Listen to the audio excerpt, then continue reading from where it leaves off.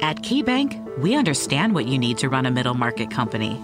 We bring a team of strategists and problem solvers to design and deliver solutions critical to your business's success. KeyBank offers industry expertise, investment banking and capital markets, payment automation, loans and lines of credit, plus equipment financing. Connect with your local KeyBank team. Learn more at key.com/commercial.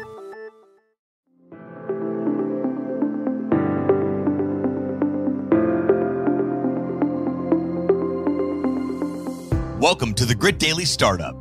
I'm your host, Sebastian Rusk, and this is a podcast about what goes on behind the scenes at startups. The good, the bad, and the gritty. Let's dive in.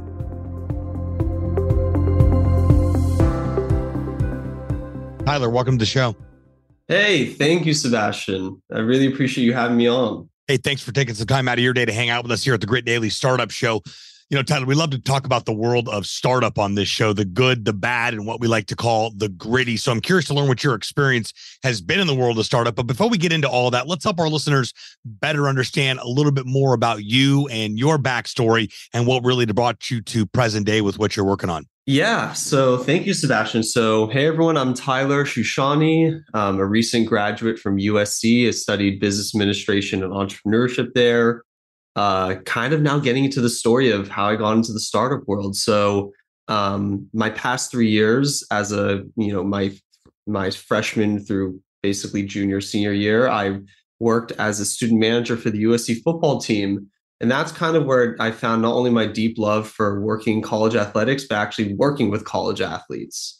Around the same time, I was in a digital marketing class where I had to kind of dive deep into a certain vertical of digital marketing. And I really dove deep into influencer marketing. And when I started to do customer discovery, I was doing like unintentional customer discovery when I was doing this research, but I discovered that influencer marketing has started to become overly saturated with non-distinguishable creators, super secretive and more expensive than ever before. So I kind of saw an opportunity that influencer marketing was primed for disruption and innovation within the industry.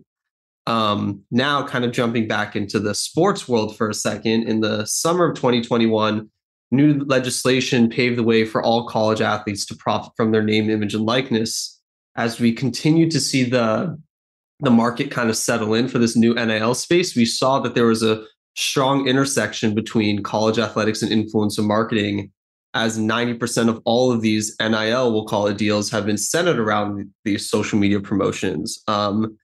I kind of saw and was privy at USC to a lot of the inequities that male athletes received over female athletes in terms of resources and, availabilities and things that they can kind of leverage to take their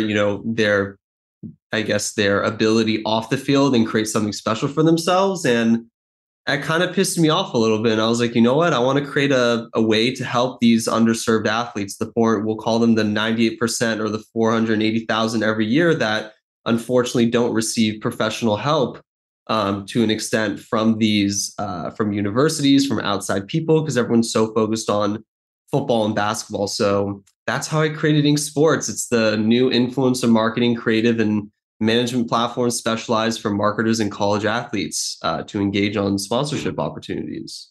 Great. So break that down. Let's talk about that a little bit more. How exactly does that work for a person that doesn't even know what an influencer is? I do, but maybe somebody doesn't. Yeah. So an influencer is literally anyone that has an audience on social media that they can reach. Influencers tend to post in return for either product or for cash. What we're seeing with these college athletes is mostly just product for post, and it's one of the best ways and most engaging ways to reach an effective audience and receive that high engagement from any other marketing channel that exists. I don't have quite the numbers in front of me right now, but that's kind of the general understanding of what influencer marketing is and why it's effective. Oh, I thought influencers were people that were paid to spread lies on the internet. I'm kidding. That's yeah, I mean, that happens. Unfortunately, there's we got a little sarcasm here on the Gritdaily Startup Show. My the comedian in me comes out every now and then. So when did you guys launch? Yeah, we launched November of 2022, 22, or 2021. So sorry. And since then, we kind of just been growing. Obviously, being a startup, there's a lot of turnover and a lot of changes and relaunching and and taking stuff down and all that. But we've really found our stride the past couple of months and are really happy with the base that we've finally kind of came upon. And so yeah, right now we're at a network of over 10,000 athletes, 25 brand partners, and have recently hit our $15,000 worth of deal value for our athletes milestone, which is super exciting. Yeah, I was going to ask you what you guys are excited about for 2023.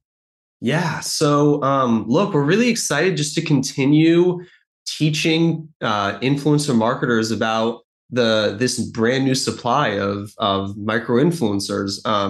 Kind of like I said, it's very secretive and expensive industry, and we've never quite seen a new entry of supply of these influencers in this way, where they're just college students, so they're not full-time influencers, so they're not going to be asking for full-time rates. And from what we've seen with our athletes, they love product for post, and it's a mutually beneficial relationship from the brand side to be able to reach that Gen Z audience through these college athletes. And it's just a matter of continuing to having conversations and just educate brands that like influencer marketing can be awesome and it can be budget friendly. You just got to find the right people. Absolutely. So when we think about the world of startup, what would you say the worst part of the startup process is? Ooh, it's a good question. I would say the worst part is there's nothing really like worse. Like it's kind of an interesting way that you phrased it. I would say like the hardest part is really finding that core group of founders that everyone like 100% is all in. I actually founded this company with three other guys back in junior year of college, and unfortunately, the other three dropped off because they weren't fully in it and they couldn't fully commit to it.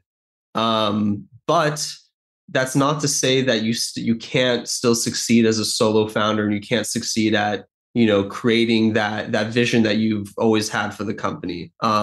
So I would say that's like the worst / hardest part, is really finding, if you can. I mean, you're a lucky duck if you can find a good group to work with. But if regardless, if that doesn't work out, it's all good, because you only have yourself to kind of motivate at the end of the day. And I'm motivated more than ever to really disrupt the influencer marketing industry and provide these guys and girls opportunities to thrive. Sure. So what's the best part of the startup process outside of funding and exiting? Ooh, honestly, it's working on something that I'm particularly passionate about, and really being able to be, at the end of the day, the sole decision maker on how I want my employees and my interns to kind of work. The best part really is just like, I'm a huge creative guy, and I hate being kind of tunnel visioned into one aspect of a business. And I really push that on my interns and my full-time employees as well. I'm like, look, like, just because your role says you're one thing doesn't mean you can't bring ideas, or you can't think about other ways or doing other things to help the startup as a whole. And I really just love providing a creative space for not just myself, but for everyone at Ink Sports, because I really believe that's where entrepreneurship thrives, is the creativity of it all, and just like being nimble and being fast. And yeah, I would say that's definitely my favorite part of being in a startup. What would you say the grittiest part of the startup process is? Ooh, the grittiest is really that getting your first customer. It's really, and that entails like knowing your customer, who your best customer is in and out, reaching out to them and convincing them why they should pay you for your services. By far, that's definitely the grittiest part. Love it. Well, it's been great to learn more about what you've built here and get to know you a little bit better. You're clearly on to something new with this new wave of how communication is done, how marketing is done on here. So I wanted to encourage you to keep up the great work. Any final thoughts for our listeners? Yeah. I appreciate you guys for taking a listen. And look, if you're ever interested in learning more about the future of influencer marketing, feel free to visit our website at inksports.co. And then send an email, send a DM. I'll be there, and I'll kind of teach you guys how to join the rave, because we'll make sure we'll handle the rest. Absolutely. We'll be sure to include a link in the show notes of this episode. Thanks again for your time, Tyler. Tyler, keep rocking. Of course. Thanks, Sebastian. You got it. Until next time, friends.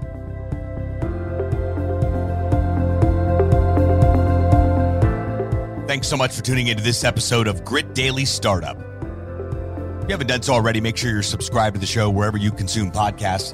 This way you'll get updates as new episodes become available. This podcast is brought to you by Gritdaily.com, the premier startup news hub. More information at Gritdaily.com. Once again, I'm your host, Sebastian Rusk. Until next time, friends.